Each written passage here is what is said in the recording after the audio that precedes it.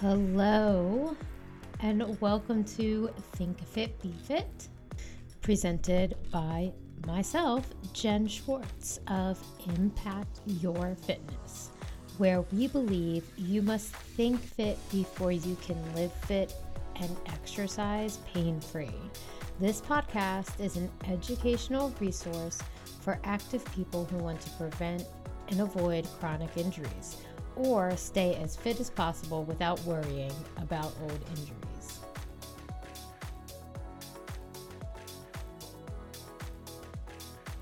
Hello, my fellow fitness bosses. This episode is starting with two exciting announcements. It's also an interview unlike any other one that I've done on Think Fit, Be Fit. And before those juicy announcements, here's a big welcome to you and all the amazing possibilities of 2020. Happy new decade. The first announcement is about the podcast. There will now be a Monday release. The series is called Your Fitness CEO.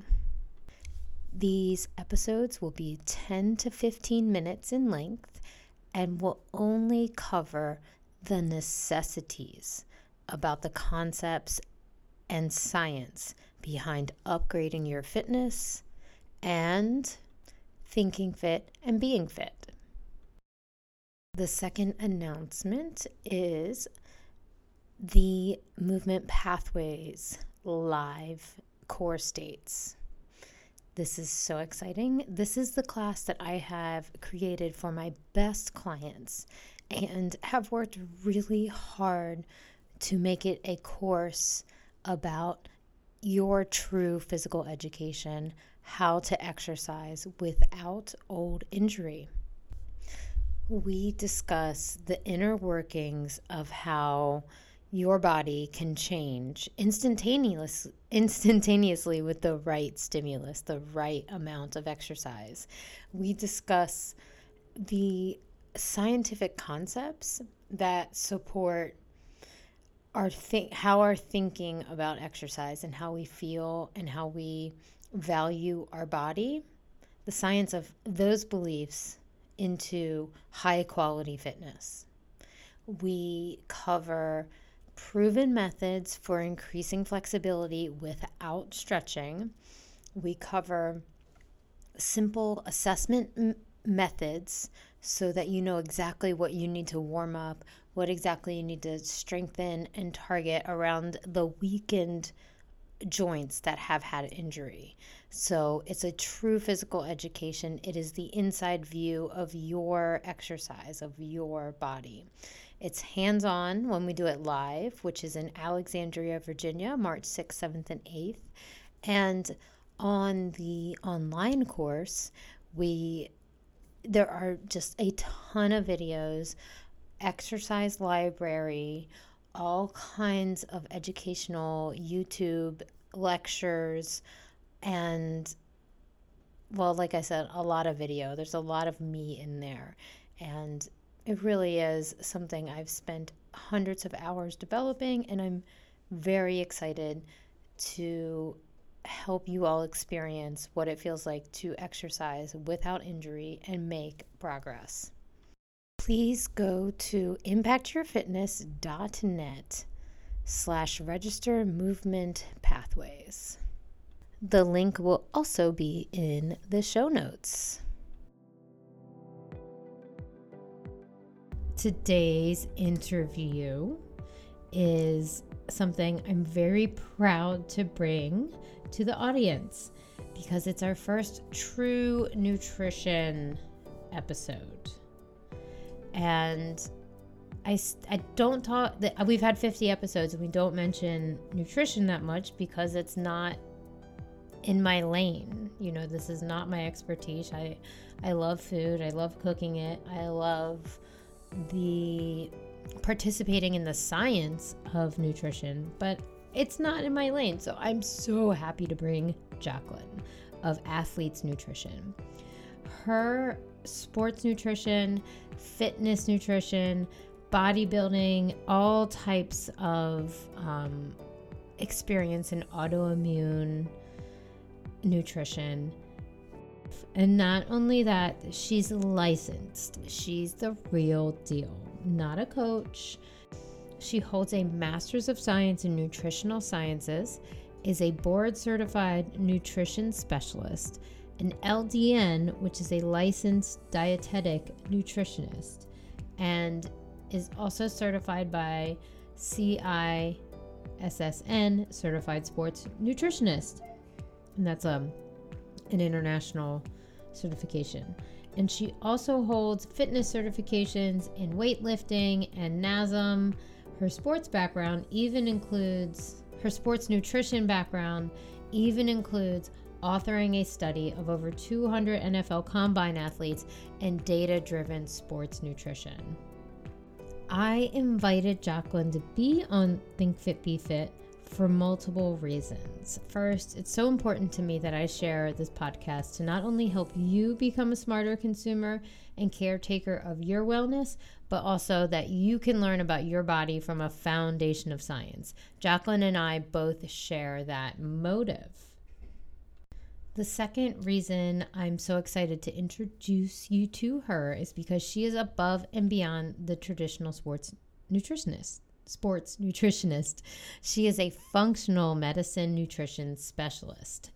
And we get into that and why you might figure out why I guide my clients towards functional medicine and functional nutrition more often than any other suggestion or referral out.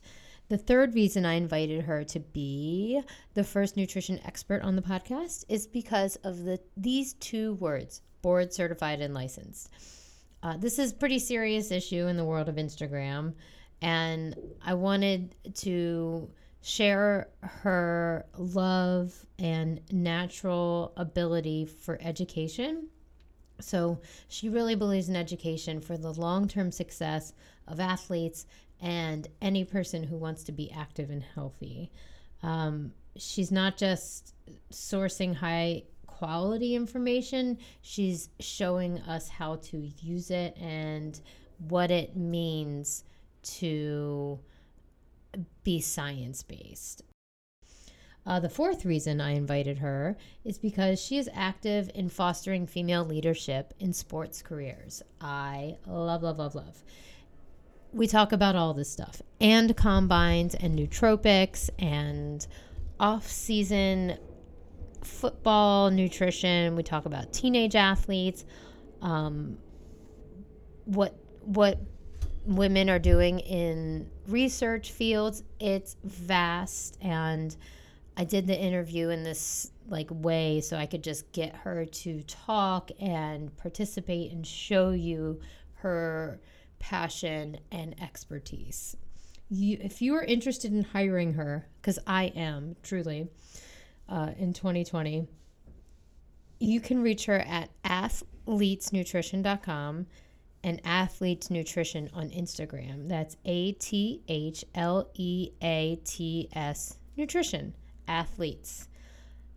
And so we start with a chat about female leadership and sports careers and fostering young females in athletics, which, as if you've listened to the last episode, that's one of my favorite topics. So I hope you enjoy, and I look forward to seeing you in Movement Pathways. Or if you have any questions about that, you can reach me on Instagram at impactyourfitness. That's impact_your_fitness.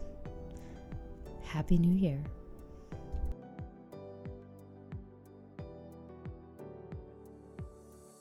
Sports every year, that now and in the future, that women that are up and coming and younger girls, people that are thinking about what they're going to do in college, understand that there are huge opportunities for women in sports. And there is so much room, especially in strength and conditioning and in nutrition, really hands-on working in sports, because right now what I see is that the industry, the females are more dominant in the area of the marketing and PR and sales, like ticket sales, front office. And so Mhm. to me, yes, they are working in the business of sports, but for me, it's more hands-on with sports. And there's so much opportunity because there's so many women, but not just women, there's men too. So it doesn't just limit us down to working with women whatsoever. And I think there's a lot of opportunity for women. I've been telling all the interns that have worked underneath me or with me or at facilities that they need to stay on this path because we need more female strength and conditioning coaches. We need more female sports nutrition. Mm. Yeah. Women are great coaches. You know, just like we're great practitioners, we're great coaches. We listen well, we nurture. It's just in us. And we understand and we put so much into things. So I think not just for women, but also for men, that we can be amazing coaches. And there's a lot of room for us. But of course, specifically for women, there are so many female athletes, and that's an area that's just lacking. You know, it's lacking in research and it's lacking in the support from the coach standpoint. And yes, there are some men that are great coaches, but every woman will tell you that women get it better. You know, we understand our movement better. We understand what we go through emotionally better. So it just helps to have stronger women out there in the field. So I think that the women that are already paving the path and the women that are looking and the young girls should understand that there's a lot of opportunity out there for us. Yeah. I love talking to I work mostly with high school athletes. So connecting with them and talking about their future and talking about how much they can choose from and how many different avenues they can go into sports. In my field, which is like injuries and injury prevention, they always go straight to, I want to be a physical therapist. And I don't think that's what they actually want. You know, I think it's just that they see that as the, I don't know, the first veil of what sports medicine and like strength and conditioning is. So I told a couple of the girls that I was talking to you in our sessions, and you know, I was like, this girl's like done all this education and she's so dedicated, and they were all just like, oh my god, that's so cool, and they were really into it. So you know, I'm also here for them as much as me right now. And and you said something interesting about lacking in research for females.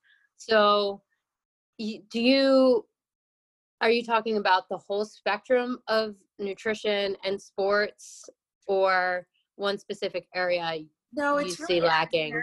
like when you look Yeah. at actual research studies. So first of all, most studies are done in colleges, right? With college students, PhD candidates. And so they're usually done on college students because they're available.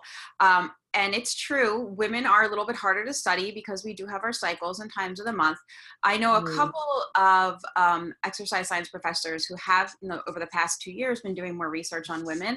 But in the past, it's really just been on men. So when we get these studies, you know, look at the Journal of Strength and Conditioning, and it's like 20 well-trained men or 50 well-trained men, or even epidemiological, sometimes it's all men, you know, very small amounts of women. So we have all of our guidelines based upon men, you know, for nutrition and for training. So, and we're not men, we're just not, you know, and so that's what we've been going off of. And I think it's just starting to come to people's attention that, hey, guess what? We've been basing our training and our nutrition protocols off of studies on men. So there's just, it's not there. And then also the compliance to some of these studies does require a lot. And I think I've heard, you know, it's just harder with women, especially if they have kids they're taking care of, you know, all the usual excuses, right? I mean, these are kind of excuses. We can get women that are dedicated enough. And I don't have the means or funds to do research, but I've thought about it. And every woman I've ever spoke to was like, sure, I'd love to be a part of your study. You know, I'll definitely be compliant to it, because especially a lot of female athletes, they want to know more. They want to learn more. So I think that it's really a research across the board. Everything we're going off of is, well, how does it change men? Because that's what we know. Yeah. Do you think there's any sport that's, or even school that is able to lead with females research, nutrition, strength and conditioning? There's a professor, and I can't think of her name off the top of my head, but she's at University of North Carolina, and she does some research. I want to say Abby Smith. She does research with women. She's done some. Stacy Sims has been doing some. She's out of the US right now, I think. So I think that it just takes a really strong female professor in this industry who's interested, has the lab, you know, knows and can write the grants and get the research money. That's what it really comes down to, right? Because the research, and then secondary is usually a company has a vested interest, so they pay for the research, you know, and that's more of a bias. But still, maybe if there's a company that's run by a woman, she'd be more interested in doing research on women. Who knows, you know? Yeah. Yeah. Wow. Then what, I guess I'm going to back up to like something about, you know, you and the leadership piece. What was the point in your career, in your educational journey that like it stood out to you that women need more attention, a bigger spotlight, and more encouragement? For me, I guess I didn't realize it until I was a little bit older. I started lifting weights at age 15, and I would just go into the gym and just watch what all the guys did and make my own workouts. I was the only female in the weight room, and it never fazed me that I was any different, honestly. Yeah. And I didn't really understand. And it wasn't until probably I started competing in bodybuilding, which was something I never planned to do, but someone talked me into it. And I started to see all of the problems that were arising with these women afterwards, and starting to see all the damage that was done to people. I know damage is not the right word to use, but you know, there are metabolic adaptations that happen, and there's a lot of psychological adaptations. And I think after I was involved in that world is when I started to see how different women were, and especially the rebound. And then going to school and starting to study more and understanding hormones. And now myself being the age that I am, you know, I'm 41, and I'm working with and surrounded by a lot of perimenopausal women or women with fertility issues. And so you realize, oh, wait a minute, we are so much different than men. We have so many different things going on in our body. We can't just follow what men are doing. And that's, I would say, probably in my later 30s is when I started. I was 36 until now is when I started to realize I can't be training like a man all the time. I can't be following what men are doing, and women shouldn't either.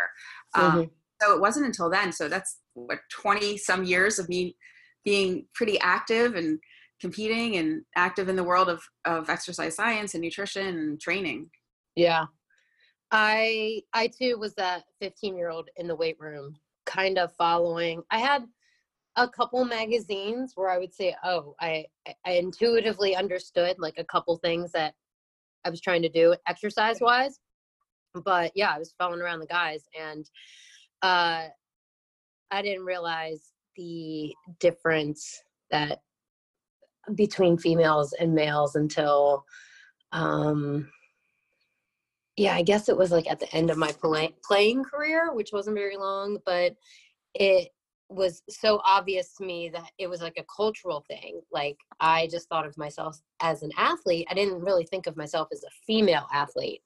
And that totally changed the way that I saw sports and approached myself. And anyways, Well, I think you bring up a good point. I think especially for females in sports, I remembered myself when I realized that there was a limiting factor. You know, I played basketball in high school and I was really active, and that was, I think, maybe the first year WNBA came out, but I wasn't really looking at like, oh, I could have a professional career in this. For women, it caps out, right? So we look at, okay, maybe we can get a college scholarship, or I just loved playing sports. It wasn't even about a scholarship. I just wanted to play. But we don't look at it as the longer term goal that men can, as being a long career, right? Even though there are other careers. Hey, maybe you're not going to be a pro athlete, but you can be a coach. You can be a person. You can be a coach, whether it be strength and conditioning or even a position coach. You know, now there's female NFL coaches. So I think that changes the way that we approach sports as well as females. Because where are we going with it after high school or college? You know, and how much of our life are we dedicating to it at that time? As females who might be thinking about childbirth in their 20s, you know? So that's another reason why we have to look at things differently. I coached soccer all through my 20s. And I know of one girl that we've worked together, and she is like pregnant with her third child. And she's the only one that I know that has like stuck around the whole entire decade that I've been in the same area. So many move. There's just a lot of attrition, and there's probably not a lot of infrastructure and support set up for females to coach, even though they should be valued more in general because of the growing female athlete populations and what it means to foster and nurture a female athlete through her adolescence and, teens, and what that does for them, their whole entire health outlook, their body outlook, their confidence. Mhm. And yeah, so I honestly I feel really strongly about, especially in soccer anyways, how much we need to value more in female coaches and support them. I mean, I Yeah. see it with, I've seen some volleyball, the place I worked at in Atlanta, they did coach high school and college athletes. So we'd have some younger women that came through and their moms would always say, can you talk to my daughter? One of the biggest things is, and these women have, to me, the most amazing bodies, but they don't look like their peers. They're not, they're developed, they have muscle, they're taller, they're athletic. And to me, it's like, wow, you're so lucky. But to them, it's like, I look different than everybody else. So it starts then, right? It starts when That's so true. body's looking different, or maybe even if you're very athletic, puberty's hitting you at a later time. So there's those changes. And then once it does hit, I've worked with some teenage tennis pros, then it's like, oh my gosh, wow, what's happening almost overnight? And why am I gaining weight or not losing weight like I used to? Or why am I feeling different? And who do you talk to about that? Your mother, maybe, but do they understand the athletic side of it? It would be great to have female coaches and mentors who understood that and could talk to them, because you need that, and I think it's really, really important that in high school and then in college, also injuries, women are prone to different injuries. And this whole thing, I don't know if you do with like the Cipro and these medications that are showing that women are, if you're taking these antibiotics, you can tear your ligaments and tendons faster. Yeah. If I had a sound effect audio engineer right now, I'd be like sounding the horn, like everybody listen. Right. And then there's the other part where, what do we know about NSAIDs now and all these anti-inflammatories, giving them to people. So there's just so many different things. I feel like having a female coach can really help through those rough times, because psychologically there's a huge aspect to sports for men and women, but women happen to be more, well, I think that we're more emotional, but I do think we're tougher than men in the long run. But we need that aspect too. So being a coach for a female is not just about direction, but it's really about being a mentor as well. And so I want to dial it in.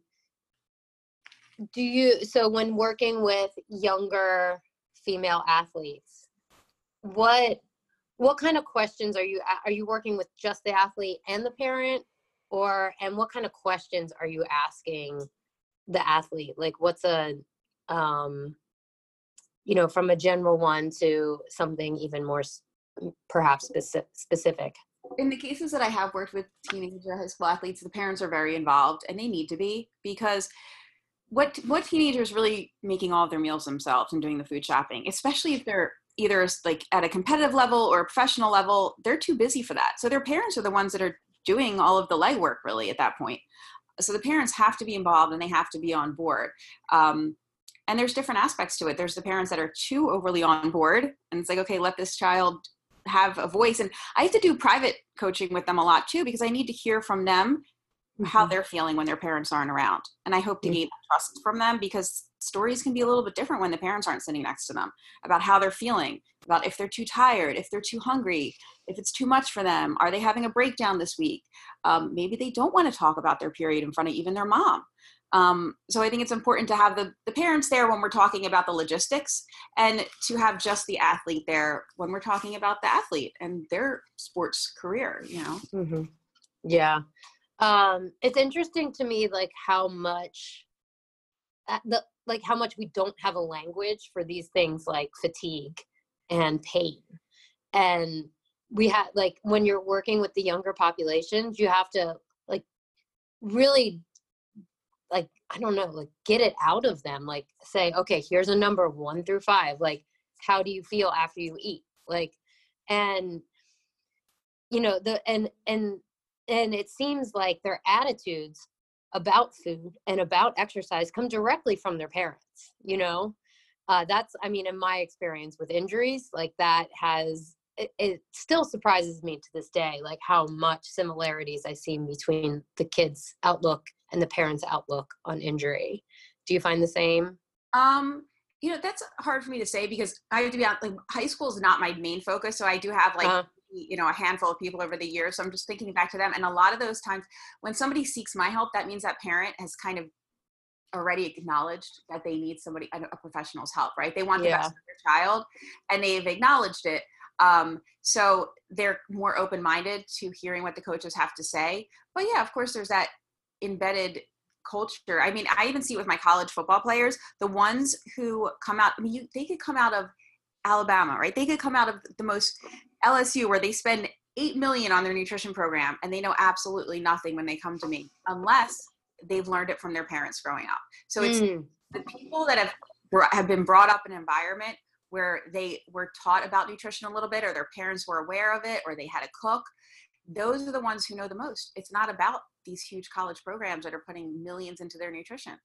So it definitely stays with them, Yeah.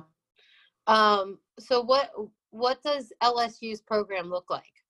Well, I don't know because I'm not fully at LSU, but I do know, I think it was LSU or Alabama just put so much money into like their facilities, their locker rooms, their football facility, what their nutrition program. I mean, they have top of the line everything, but these kids are just kind of following the motions and you can't blame them. Listen, hey, if I was playing for number one college in the country and I was a college football player, I am like on cloud nine. The last thing I'm thinking about is when I go home, what do I need to be eating when I'm not with the team? Because they have their meals with the team, but they need to eat outside of that and they don't have money. It's not like they're not being paid. So what's a college kid going to do? They're going to go to Popeyes. They're going to go to Chipotle. They're going to get hot fries from the vending machine.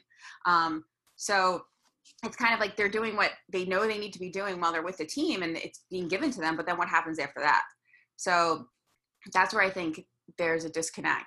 And I'm sure there's some educational programs going on in there, but I personally think that that's not their first priority. That's not what they're thinking about. They're on top of the world right now, playing college football. About to try out for the pros, Yeah. Speaking of combine, I am fascinated with the combine to the place that I go, because I'm really witnessing this transition of they're learning how to be track athletes essentially, and training several times a day, and trying to recover the rest of the day. And what, when you're doing nutrition for a program like that, how different is it than like an individualized like coaching on an off-season program? Such a different program. So as you know, I've been preparing heavily for what's coming up starting January 2nd. And all of the collateral, all of the educational material, everything that I have is completely different. Not completely. I mean, a science is a science, but it's a different approach. We have 8 weeks to make things happen, and things happen, and they happen fast, and they happen intensely. And I've got these guys that, like I said, it's kind of like their first time out on their own. And it's not, and they're, to me, they're not even back to their moms. They're like, okay, I know nothing. I don't have food cooked for me every day since the first time since I was 12. I am probably staying in a hotel. I'm training harder than I've ever trained in my entire life.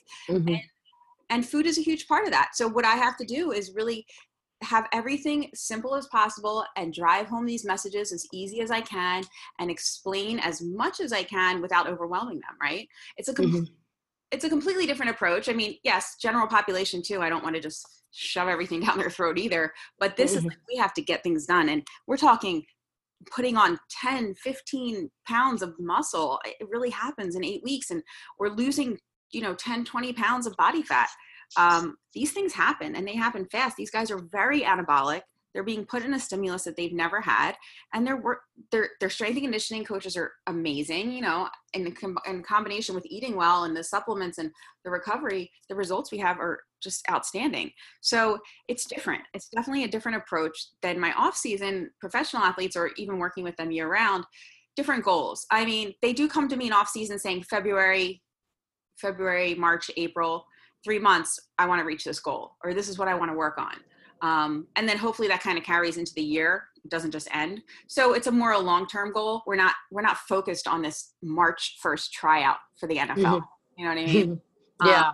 So it's definitely a different pace. Also, it's a whole different environment. So when you go to combine training, you're basically in a camp per se. They're staying in a hotel or maybe they're staying in a house or condos. with all different people that they've never met before.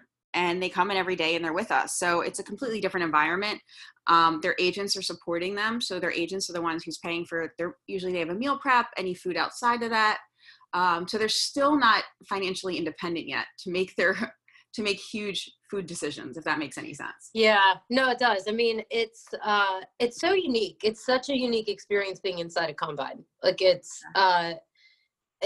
seeing people eke out their top 2% and being a part of that growth it's just so cool. There's nothing like it. And it's so amazing. It's the most motivating time of the year for me because I vibe off of that so much as an athlete. I mean, I hit PRs when I'm in the weight room with them because these guys are giving it their all. The energy is just amazing.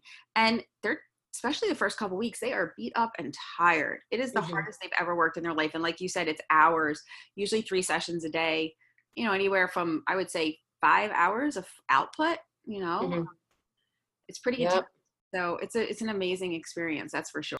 Yeah, I found one story on NPR that encased my excitement for working in a combine. And it was about a veterinarian that every year went to Alaska to work on Iditarod dogs, and which is like their race, that's like their Olympics.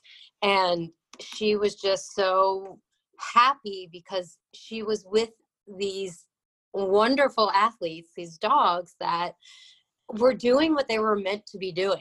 And it was just a process of hard work, joy, and just putting in everything you have. And it was from actually earlier this year. And it was, I loved the episode so much. It was, whatever Terry Gross does. Anyways, the one thing I am that I love about your feed and I love about your presence is education, but not in the form of, here's a list of 5 things that are secrets.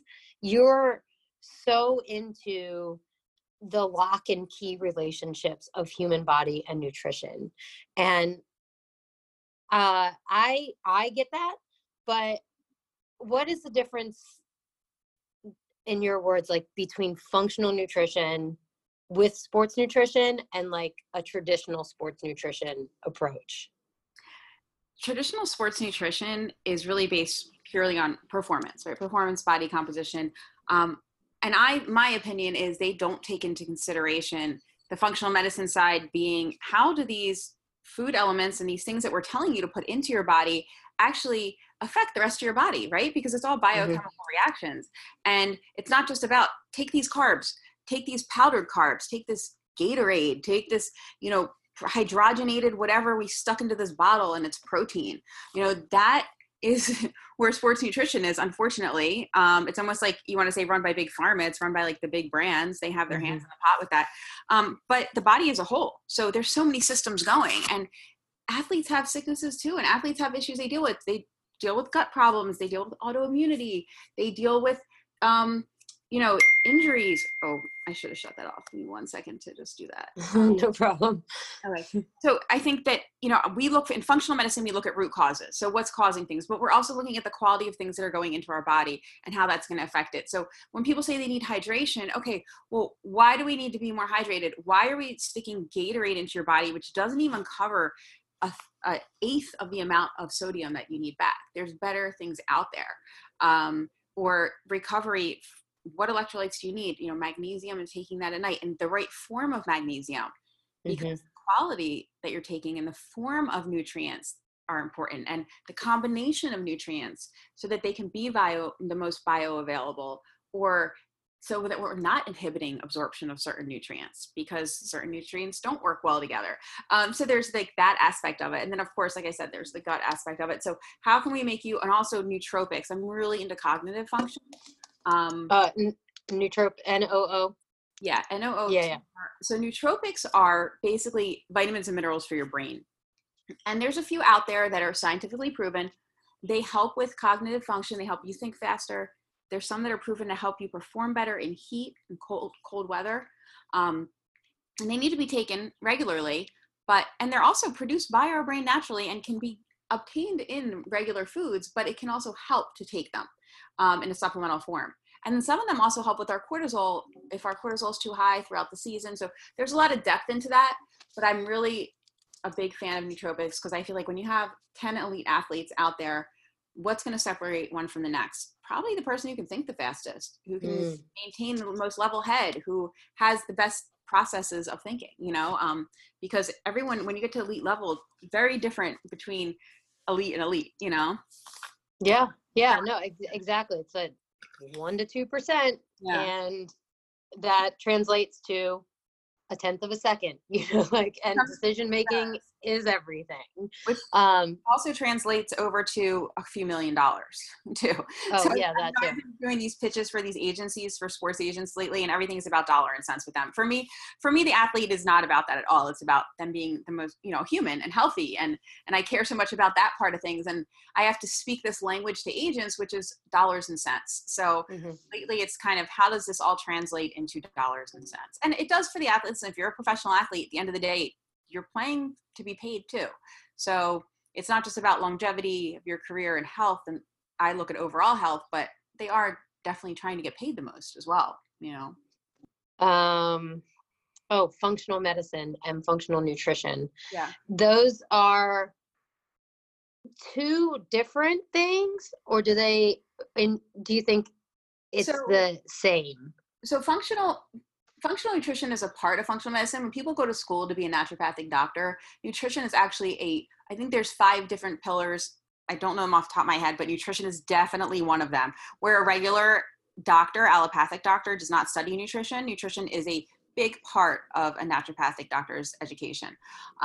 So in functional medicine is functional medicine nutrition. And so functional medicine means that we get to the root cause of an issue rather than just treating it. Allopathic will generally give you a medication to help your symptom. So like, I have cramps, you're going to take Motrin. I have high cholesterol, you're going to take a statin. Where functional medicine is, I have high cholesterol. Okay, why? Where is it coming from? What part of your cholesterol? How can we change that naturally? What can we do with foods? What can we do with your diet? What can we do with supplements, botanicals? Anything before we have to get you on a medication. So we're kind of preventing long-term illness. And it's the same thing for me with my athletes for inflammation, right? I don't want them to have to take Toradol shots or have to take, NSAIDs so much that they're having gut problems in the long run. And that does happen. Some of them have ulcers from all the medication they've taken. So what can we do with anti-inflammatories like fish oils and curcumin? And now we have CBD out there. So how can we use what nature's given us to help long-term, Yeah. So that's where another area that I combine that as well. And then, we get into family life, fertility, family planning, things like that. That's a big aspect as well. And it's definitely by nutrition. And then of course, endocrine disruptors, right? Things that are affecting your testosterone levels, your estrogen levels. So we have these plastic water bottles. How many plastic water bottles do you think athletes, male and female, have used since they were 10 years old? You know what I mean? Yeah. And we know that that's an endocrine disruptor. So how can we remove that? Just little things in their life throughout the day, just little tiny things here and there. Yeah. Well, I mean, some of them are tiny. Like you brought up like magnesium timing. That if that helps your sleep and helps your, overall the productivity of your sleep, if you will, that's going to change your whole entire day and life. It's to me, those little things, and having support to change those things. That's not like just your parents nagging you or just like your coach being like, if the coach is even thinking about that, probably not. But having the support to make the little changes, it's like huge. And then you've got 3 guys on the squad of 10. If 3 of them are doing it, potentially the 4th, 5th, and 6th are going to pick up on that too. So that's a whole meta change that. And then on the opposite side, what I've been seeing these trends, 1 or 2 guys start to do keto in the middle of the season. And now 5 or 6 guys are doing keto or vegetarian or vegan. And it's not supervised well, it's not done well, and now you're starting to get injuries, and then you're coming into the end of the season. Everyone's, why is everyone injured? Well, what are you eating? Well, I don't know, like 7 of them are on keto. They started in October. Oh, okay. You know, so Yeah. unfortunately, the negative trends seem to be easier to follow because everybody wants a shortcut, right? Quote unquote. Hmm. They don't want to do things right. They just want a shortcut. And the thing was, and that's the thing with functional medicine also, it's not a shortcut. Listen, when you take fish oils or you take almost any supplement that's, you know, vitamin, mineral, botanical, I tell people this isn't, you're not dosing yourself with a prescription medicine. You're not going to feel something in 4 hours. You're going to feel something in 30 days. And the longer you take it, the better results you're going to have. Things with collagen, they happen pretty quick. A lot of people tell me within a week or two of taking collagen, they physically see the difference in their skin, hair, and nails. And that's something we could see, right? We know how fast our nails grow. Hmm. So think about what's going on inside of your body with your soft tissue and with your gut healing and things like that. So when people don't instantly feel or see results, it's a little bit harder for them to justify them, I guess, and to justify the actions, but it's happening. Yeah. So there's a lot Yeah. of faith in it. I mean, yeah, I think, from my own experience, with, actually putting in the time and effort on my diet and trying to make body changes, not just like my overall, like I'm going to be a high performance person, but when I want to lose fat and build muscle, um, there's nothing like the feeling you get when you've actually put in the right amount of energy into your body and you're using it. And it's just like when that equation has been, I don't want to say mastered, but when you've micro mastered it for like the 2 months or whatever, 3 months, I don't have a word for how good that feels, because we're just not used to feeling that level of balance and whatever. Yeah, it's like a symbiotic relationship between your Yeah.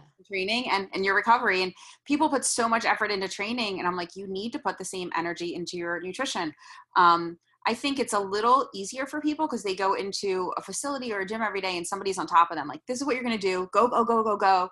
And they're coaching them the entire time. And with nutrition, even if I'm a concierge style nutritionist and I'm in touch with them as much as I can, I'm not there all day telling them what decisions to make. And I'm not there when things get tough. I can support them from the sidelines. It's almost like game day every day, right? Like your coach isn't there telling you what to do. You got to make some decisions out in the field. That's kind of like what it's like. I can coach you from the sidelines and I can be there when things come up, but you have to take your own responsibility on. And I think it's harder for people. And I was just talking about this morning with one of my athletes. I think people are scared to make changes. They think, oh, well, I'm going to do nutrition. I'm going to hire a nutritionist and I'm not going to be able to eat anything. It's going to be horrible. I'm going to eat chicken and broccoli. I'm going to be starving. And that's not the case. That's not the way to do it. And it shouldn't be that way. That's so true. Yeah. You shouldn't feel like, and don't get me wrong, there's people out there that will do that to you, but you shouldn't feel deprived if you're following a proper nutrition program.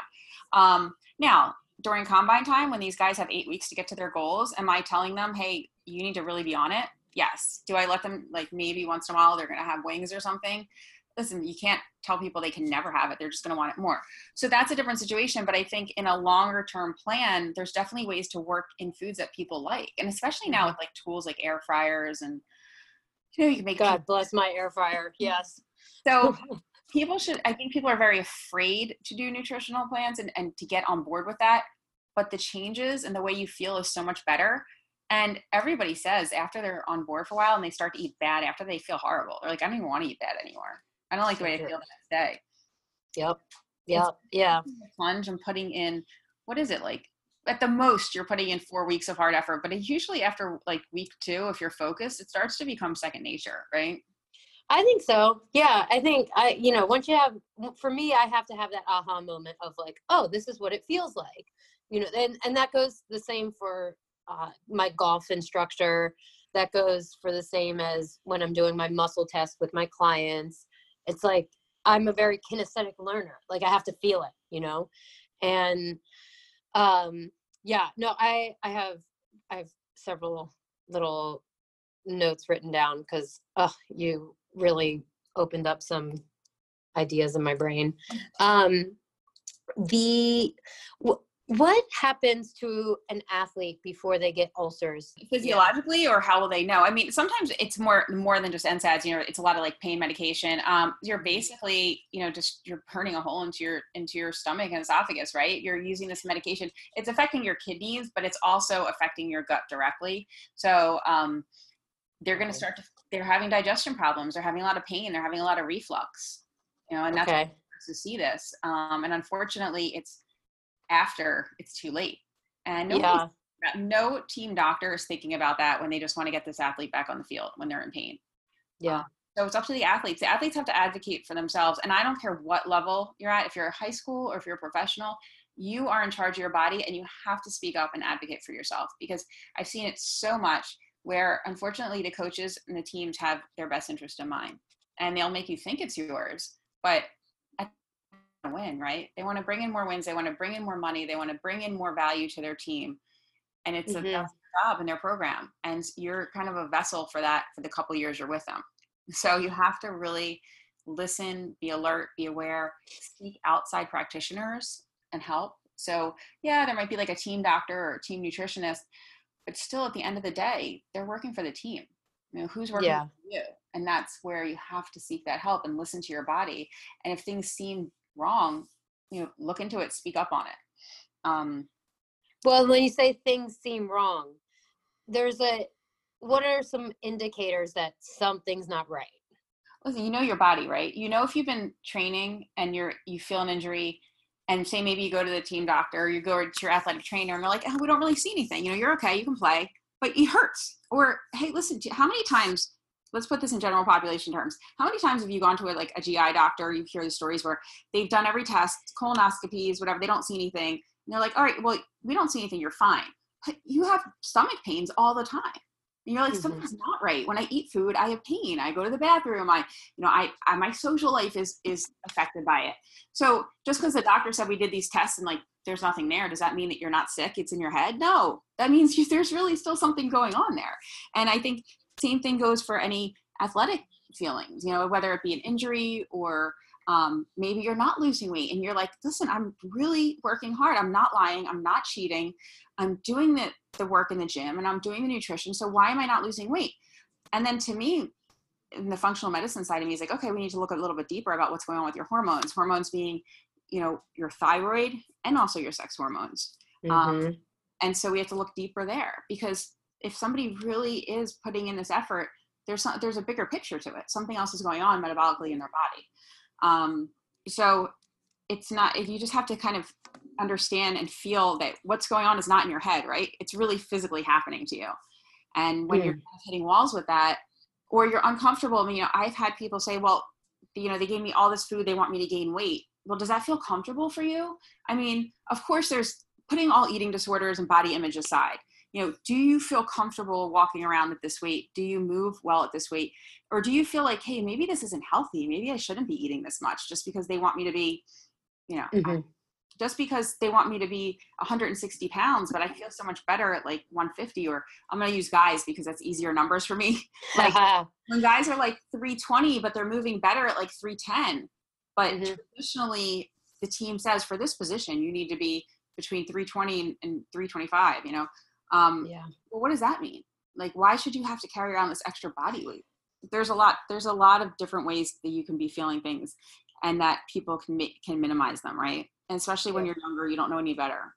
So that's the thing. They're just like, this is the number you have to be at. Like, what kind of damage is being done from like that whole, the fighting, you know, sports realm. You have to you have to be at this certain weight.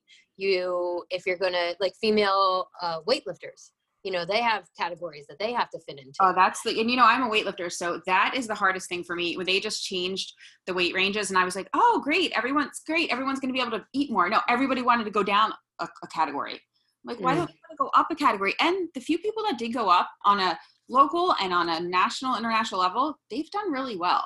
Women are so quick to be like, I want to drop down. I want to drop down. Listen, you've been struggling to be at 69. Now you want to be 63. Like, go up to 71. See what happens to your body then. The people that have accepted that are doing amazing. Feed your body. You are an athlete. Fuel your body and see what you get out of it. Stop taking away. You know? why are we taking away? And weight class sports drive me crazy. Yeah. No, that's the thing. Why are we taking away? And like that, what you said earlier, it's like, you shouldn't feel deprived when you're on a quality plan, right? Not, it's, uh, so like both of those things are examples of like the backwards thinking of the most basic lies in fitness and sports, like take away and feel deprived and punish your body. Don't stress too much. And like, And meanwhile, that's stress right there, right? Like now yeah. you're putting stress on your body. I mean, some of our biggest effects of our hormones are stress, and it's not just mental stress, but physical stress on our body. And when we're taking away foods and we're taking away carbohydrates or we're taking away fats, all those things, it's putting stress on our body. So like that's another thing athlete can think about. Like, am I sleeping at night? Am I not getting enough sleep? Am I in an overtraining zone and underfeeding and it's affecting my sleep? Like that's one really good sign. Yeah. You can't sleep when you're like that. Yeah, no, that's one of my signals that I hadn't eaten enough carbs, high quality carbs. Like if my sleep is affected and then I just take one look at what I ate the day before and I'm like, oh yeah, I should have had that extra helping of squash. And honestly, that's taken years of fine tuning and working with a functional medicine practitioner and a functional nutrition coach. The value of being able to do that is something I respect highly. So, speaking of having the right information, can we talk about the BS of Instagram and nutrition? You kind of mentioned something earlier that it and unfortunately hit home when you said, I don't just run off top 5 lists. Like these are the top 5. And there are some well-established with great education, well-known practitioners on Instagram. And that's the route they take because it drives business, And so at the root of most things and most people on Instagram is more of how am I driving business to my bigger company? And it's not that they're giving you lies per se. I mean, there are agendas too behind them. Don't forget. But they're doing, okay, top 5 this, and let me drive you to my website so that I can give you, so you can need more information or have to buy something from me. And it's agenda driven into whatever their focus is. So unfortunately, it's so hard to navigate it because even if somebody has like PhD, MD, this and that after their name, you have to now look at like, what's their agenda? What are they pushing with this? And is it good enough information? Have they become such a big brand that they lost that focus of the individual? And some business advisors have said to me, you need to do those things more. And I'm like, I just can't sell. I'm just being me right now. And I give the information, the knowledge as I have it. And for me, I'm still discovering because I'm always doing research and it's such a big part of my life. So you'll see me post sometimes. I'm like, oh, I just figured this out, or I just found out about this, or I'm thinking outside the box and trying to put pieces of puzzles together because sports nutrition is still so new in what we know about it. Precisely. Yeah. Yeah. There's just like every day, like, and it's true. Like, guess what? I just found out like that fat doesn't inhibit protein absorption in the bloodstream after working out. Well, for 5 years, we thought it did. So now I'm telling people, oh yeah, by the way, it doesn't matter if you have peanut butter in your shake after your workout. Where for 4 years, that was like a big thing. Do not put peanut butter in your shake after your workout, And now it's like, oh, by the way, it doesn't matter. And, oh, okay. So, hey, we're learning new stuff all the time. But back to the original question, I think that always looking for what their credentials are, go to their website, look for their bio. What does it say? Like, do they have a college education? Are they licensed? Are they something in this area? Or are they just like a coach? Are they just somebody who went through a process, that they themselves lost weight? Okay, that's great. Like you lost weight. Oh, you're an N1, So I always look into people's bios on their website and see what their education is. And that just before and after pictures are not enough. I mean, listen, it's easy to cause a stimulus and make people lose weight in a couple months, especially people that are new to diet. So are they somebody who works with people and helps them lose weight instantly? Or are they people that have worked with people that have been on a weight loss or weight gain journey for years and they know how to work with them when things are stuck? Because when they're stuck is the hard time. It's not about like, that's my first time ever losing weight, right? So that's another thing to look for. What are these pictures and things they're putting out there? And what's the science behind things? Are they biased, a certain way? Is there actual science behind things? So I think that's another way to look too. The last thing is we're talking about athletes, and in my business and the podcast, a lot of the people that are engaged are people that are trying to keep their old sports injuries from coming back because we've accumulated them. We've pushed our body to the limit. We've had a surgery or 2 or 3. How do we help people understand that nutrition can prevent their or increase their bone health, improve their joint health, and I don't know, keep them working out? You know what I mean? Like, Well, there's a lot of things to that. Yeah. I mean, unfortunately, what's an injury? An injury is like your body telling you that it can't perform at what you're trying to do to it. And a lot of times that's because it's not being fueled correctly. Because the fuel we're putting into our body affects what's coming out of it. People forget that equation. It's not just output, it's like what's going in. And so when your body is so stressed or so drained, that's when the injuries come in. So nutrition is such a big part of injury prevention. And there's so many stats on this as well. I mean, I could have pulled up one of my decks I just did for a presentation. There's so many stats behind the importance of nutrition to preventing injury. And it's the food, but it's also the supplements, like you said, you know, the collagens. Females and adolescents should start thinking about bone health then. And then also sleep is a huge part of recovery. So I consider that into the nutritional realm. You know, when I look at nutrition, sleep's definitely into that. So it's such a big part of injury prevention. So we can prevent injuries and not have to think, oh, well, now I'm injured. Now I need to start on my nutrition. Now, once you are injured, immediately our body is into a high stress zone where our metabolism changes, especially if it's trauma or surgery. We have a time period where our body utilizes amino acids differently, and what is normally non-essential becomes conditionally essential amino acids. And then also the way our body metabolizes protein is different. Our metabolism actually goes up a little bit right after surgery because it's repairing. And a lot of people think, oh, I have to scale back on my food because I'm not training. Well, your body's doing a lot of internal work right now. And that's the worst time to scale back. I think it's about like 30% more calories and protein is what's needed. Everyone's a little different. So there's the injury prevention of fueling and giving your body what it needs. And then there's the injury recovery of, once again, providing your body what it needs to heal properly. Oh my goodness. Yeah, that is huge. I'm sure that's what people do when they, after surgery, they're just like, well, I'm just going to sit here. And it's, you know, it's the same type of dangerous idea that women, you know, after they give birth, like their body's doing a ton of work. So much. And breastfeeding is even more calories than when you're pregnant. Yeah. And and instead we're so conditioned to just like, you know, take away and try to punish ourselves for some reason instead of the abundance of nourishing and the mindset behind that. I loved our conversation, and so grateful for your presence and how you show up on Instagram, and I'm sure showing up for your clients with the passion and dedication that you do. Speaking of, you're also a huge trooper for being a Jets fan, so kudos for that. Hey, we got the dub yesterday. We won.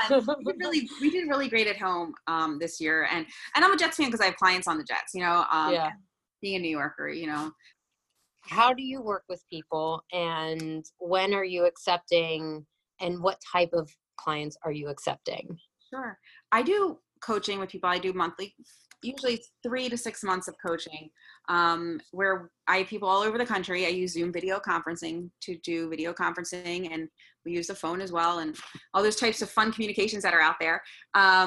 And I work with any active population. So you do not have to be a professional or competitive athlete, but you are somebody who maybe is going to the gym 4 or 5 days a week, need better results in the gym, or, you know, you're active and you do have something that's related to functional medicine. So you do have autoimmunity, PCOS, thyroid, hormone problems, maybe it's fertility, all those plethora of things, gut issues, those fall under my umbrella while you're active, right? Yeah. I mean, I can think of like multiple people of my clients who are active women and men who are just trying to figure out this stage of life.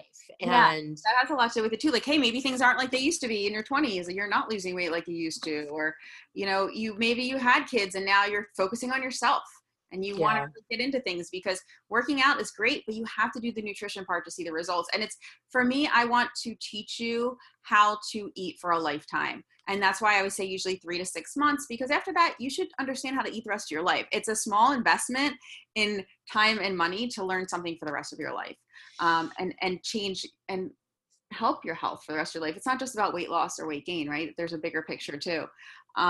So I work with active general population, and then of course any athletes that are high school, college, and professional athletes as well. Going into combine season, so I will be really busy with my athletes, but I am leaving about 10 spots open for January and February for general population. mm-hmm. Okay, good to know. What is the best way to learn more about your platform and your services? Sure. Well, my Instagram, which I guess you could put in the show notes, it's Mm-hmm. Athletes Nutrition, which is ATHLEATS. I put a lot on my Instagram. Also my website, athletesnutrition.com, or just reach out to me via email and I can send you over more information that's specific to what your needs are. And I can let you know a lot more about my coaching that way as well. Fabulous. What's in, oh, I do have one fault. This is important. Sorry. When you talked about the functional medicine piece, you also work with like people's practitioners, any clients I try to and work with doctors as closely as I can, because obviously they're part of the equation. I'll work with all different coaches, doctors, everyone that's in the picture who wants to work with me. Each state is a little bit different as well. In New York, I cannot order lab work. In other states, I can, so I can get things done. But I do try to keep things, whatever is covered by your insurance, let's have your doctor order it. If it's functional and it's not covered by insurance, it's going to be the same thing either way. So I try to keep those costs down for ordering lab work. But of course, yes, I always want to work with doctors, and I hope that they want to work with me as well. Good. Because it takes a village sometimes, right? Mm-hmm. Absolutely. Yeah. I mean, I would love when my clients will give me access to their other practitioners, and whether that be a chiropractor or just their coach, it makes it all work better. Anyways, thank you so much for being with us today. And I look forward to seeing more from you in the new year. All right. Thanks for having me on. All right. Bye. Bye. Thanks so much for joining me on that interview. Like I said, I just really admire the way that she leads and that she teaches. So please go check her out. I don't want to butcher her last name, but I think it's Sclaver. Jacqueline Sclaver at athletesnutrition.com. or Athletes Nutrition on Instagram, ATHLEATS.